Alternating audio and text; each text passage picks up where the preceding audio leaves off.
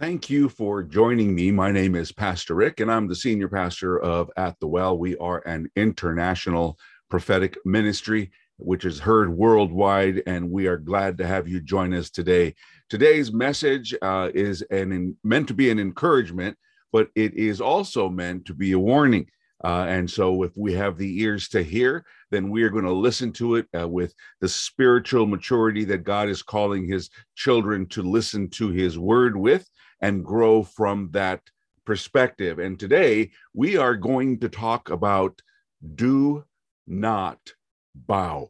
You are not called to a life of bowing. And so we are going to spend most of our time in Daniel chapter 3, verses 10 through 30. And we're going to do a little line by line study and get encouraged from what the word of God is telling the body of Christ at this point in time. So the word reads like this: You, O king, have made a decree that everyone who hears the sound of the horn and all kinds of music is to fall down and worship the golden image. So here we are. We're with Daniel, and the king Nebuchadnezzar has spoken, has made a decree, and basically he has said, you will worship my God, you will bow down before me and before my God. And so we spiritualize this in our own lives because the world is constantly telling you how it wants you to worship it.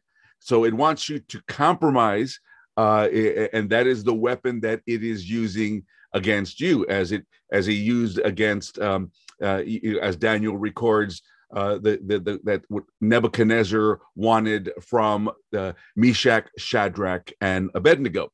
So compromise is very powerful, and compromising one's position to acquiesce to another change midstream. That means it never really was an opinion or perspective that you carried. You were always kind of on the fence. So the message, the mood of this message, we will say, is do not bow with the mood of the majority. There are a lot of Christians, or there are a lot of people out there that have changed their perspectives because they claim to know the truth, or they claim to be in possession of something, when in fact, they are not. So without the proof of the proof of the proof, you really have just a theory, and many people are switching sides, misinterpreting what the Bible says, or misinterpreting what the signs of the times are saying. So let's continue with this as we read the word of God. We are going to continue with verse 11, and that says, whoever does not fall down and worship shall be thrown into the midst of the furnace of blazing fire. So it's a abnormal fire. And the Bible says, these men, O king, pay no attention to you. They do not serve your gods or worship the golden image which you have set up. So it's either a bow or burn kind of a situation. Either you agree with our side, or the cancel culture comes in and they cancel you. If that were an opportunity, really, they cancel you because you won't bend or bow. You won't bend in their direction.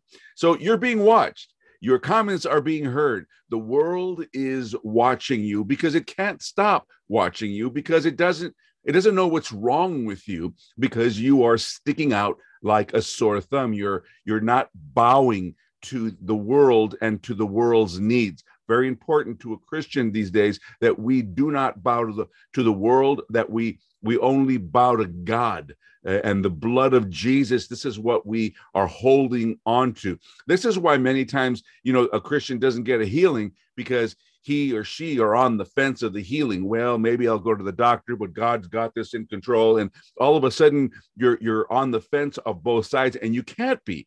You have to be on the side of the righteous one of Israel, or else you're on the fence, and the world is in one hand, and if it's possible, God is in the other, and it becomes an abnormal growth in your faith. It's not strong. So let's continue what the word says here with us today, because we need to be encouraged by this. How we get encouraged by this is seeing something that we don't want to participate in.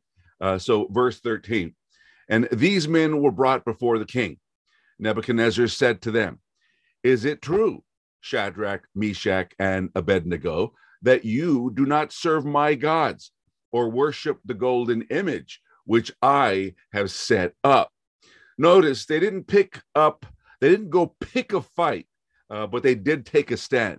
They weren't the ones that were uncomfortable with the request of them bowing before God, because their perspective was already straightened. It was already set, glory to God. There was no question about it. We have to ask ourselves, are we on that fence? Is our faith questionable? Is our faith rock solid? Because their faith was rock solid. They didn't have to go to Nebuchadnezzar and say, we refuse. No, Nebuchadnezzar brought them to him. And so he picked the fight. He's the world in our lives trying to get us to perform or operate or function in a way that we are, as Christians, are not intended to do. So they made a stand. Who do they think they were? The world is saying, who do you think you are, not bowing to my agenda and my platforms? Who are you? I'm the one with all the money. I'm the one with all the political clout and social glamour. I'm the one people are listening to. But yet, who do you think you are? Who do you think you are, Christian, standing against what you know is true, or standing against what you know is incorrect with the truth of God in you? You don't need proof. You just need the word of God in your life. The world will tempt. It will tempt, and it will ask you to answer its call. It wants you to respond to its effort to confuse you and to kind of, get you to agree with it. Let me test the waters. Let me go check out to see really what it is that the world is talking about. And if you respond to that, you're already involved in it. You've already turned your back on the cross. So we, in essence, must take a stand as the son and daughter of the Most High God and do not give up, regardless of what the world is saying to us or about us to others. So we read and continue in verse 15. Now, if you are ready, when you hear the sound of the horn, pipe, lyre, trigon, harp, dulcimer, and all kinds of music. I got to stop there just for a minute. The world has all kinds of these are enticements. The world has all kinds of enticements to make you go in its direction. Whether it's this or that, if it's not of God, it is an enticement, which really is a distraction to get you to what? The Bible continues. It says to fall down and worship the image which I have made. Very good. But if you do not worship, and here comes the threat from the world, comes in all kinds of conditions. If you don't take the shot, then you can't be part of us. We're going to look at you as almost as an enemy, and so you may lose your job. You may lose family or friends. But again, the world is making you kind of an enemy. The word continues here. It says, but if you do not worship, you shall be thrown out at once into the midst of a furnace of blazing fire. As the threat continues with its conditions in the world. If you don't do this, then you won't be able to do that. You won't be able to pay if you don't do this. Is the world, and this is the time that we are living in right now. The world and the agendas are all coming together to pose a threat so they can control your way of life, your theology, your perspective, your divine perspective, your godly interaction. And the Bible continues, and what God is there who can rescue you out of my hands? And doesn't that say everything about the time that we are in? The world does not want you to know God. There is only one God. There is the Creator God, the God Almighty, the Father. The Father, the world does not want you to know God, because we're saying, we're reading this here. What God's going to come and rescue you? My hands are bigger than anything that any rescuer can come. So Nebuchadnezzar has basically, not only has he threatened him, and as the world is threatening you, and as he is threatening the three, he is also pitting himself up against God, as the world has done. If you don't believe us, if you don't agree to these conditions, that this is the way God really made, instead of a man and woman, God has made multiple things. No, if you don't agree with it, then I'm going to put myself in a position that I am greater than God. And this is where we see him. So let me give you the ramifications one more time. Nebuchadnezzar thought that every man had a price. In this particular case, the price was freedom. You can't buy freedom, and you can't buy the freedom that the blood of Jesus provides. He can't buy them. He cannot buy you. The world cannot buy you. The world can threaten you, and the world can speak evil against you, but it cannot do what you do not allow it to do to you, because you have a watchman that is far greater than any watchman the world has ever known, and that is God. It is he who goes before you. He surrounds you. He envelops you. He embraces you. So we shouldn't be taken aback. We should be very accustomed to the work of God in our lives. And so let's tackle verse 16. Shadrach, Meshach, and Abednego assured the king, "O Nebuchadnezzar, we do not need to answer you on this point. Very, very today." People say, well, why do you believe what you believe?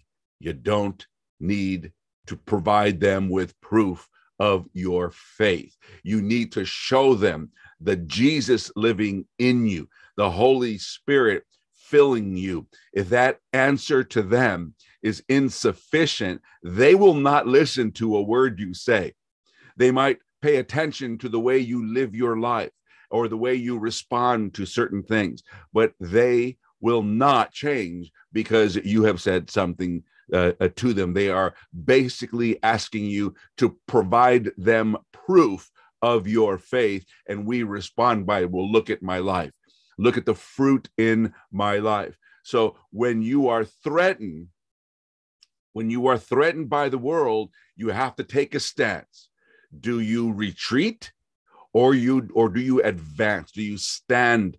I'm not going to bow. I'm not going to take a position. I am not going to agree with a position or an agenda just because you tell me to.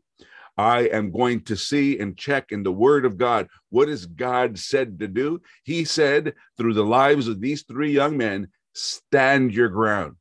Stand your ground and speak the word of God as it was meant to be spoken, to provide freedom for the demolition and destruction of shackles and bondage. That's the only way the world is going to figure out what you are all about.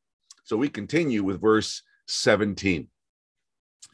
If it be so, our God, whom we serve, is able to rescue us from the furnace of blazing fire, and he will rescue us from your hand, O king. There it is. What better condition of faith does one want? We agree with the word of God in our lives. God says, I am your rescuer. I agree he's my rescuer. I know that conditions look bad. I know that I don't see a way out. Doesn't make a difference. God is your way out. And regardless of the situation, regardless of the heated furnace in your life, know this for a fact, because here it is. There's proof right here in the word of God. Know this for a fact, that God will come to your rescue when God decrees so. But even if he does not, let it be known to you, O king, that we are not going to serve your gods or worship the golden image that you have set up. Even if God delays in coming, or if he doesn't come, or if he comes another way other than what I'm expecting him, we are still not going to bow. This is amazing. This is awesome. And this is encouraging, because this is what, if you have one question in your life, and that question is, God, what do you want me to do? The answer that God's going to tell you is, stand your ground. Do not bow to the God that the world is trying to get you to bow to. Because if you do, your faith crumbles. It's destroyed. It's weakened. And so what God is saying to us through his word is, stand your ground. Just like they were not doubtful, they weren't resentful, they didn't grow bitter, and they were not fearful. And that is what God is speaking to us today. Verse 19 says, then Nebuchadnezzar was filled with joy, fury, and his facial expression changed towards Shadrach, Meshach, and Abednego. Then he gave a command that the furnace was to be heated 7 times hotter than usual. You know, the fires in our life, they get hot, and we say, I can't stand this any longer. It can't get any worse than this. And yes, it can, or maybe not. But in this case, it did for the 3. What was normally heated with a circumstance, it got hotter because the world is placing all of these ramifications, all of these hindrances in your way. But stand your ground. We see that the Bible continues by saying he commanded certain men in his army, to tie up Shadrach, Meshach, and Abednego, and to throw them into the furnace of blazing fire. To make sure that there's no place that they can go. Okay, it may have looked to him that they were bound, but God was going to be glorified. God was going to be glorified.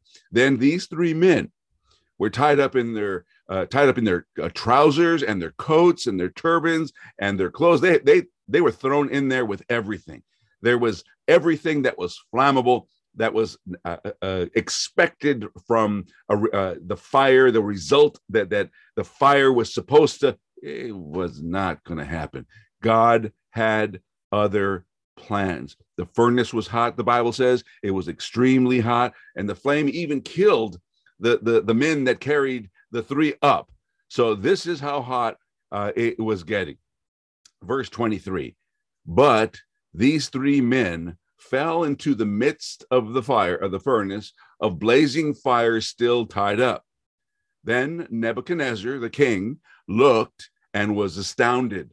Okay, he was looking into that area to see what he expected, but what he expected was not what he saw. And he jumped up and said to the counselors, did we throw 3 men who were tied up and into the midst of the fire? All of a sudden, there's somebody extra in there. So what we expect is not necessarily what we experience. What we are expecting to see can only be in the natural. But when God is involved, there's going to be a 4th man every single time. There's going to be somebody in your life that is going to save you from that fire.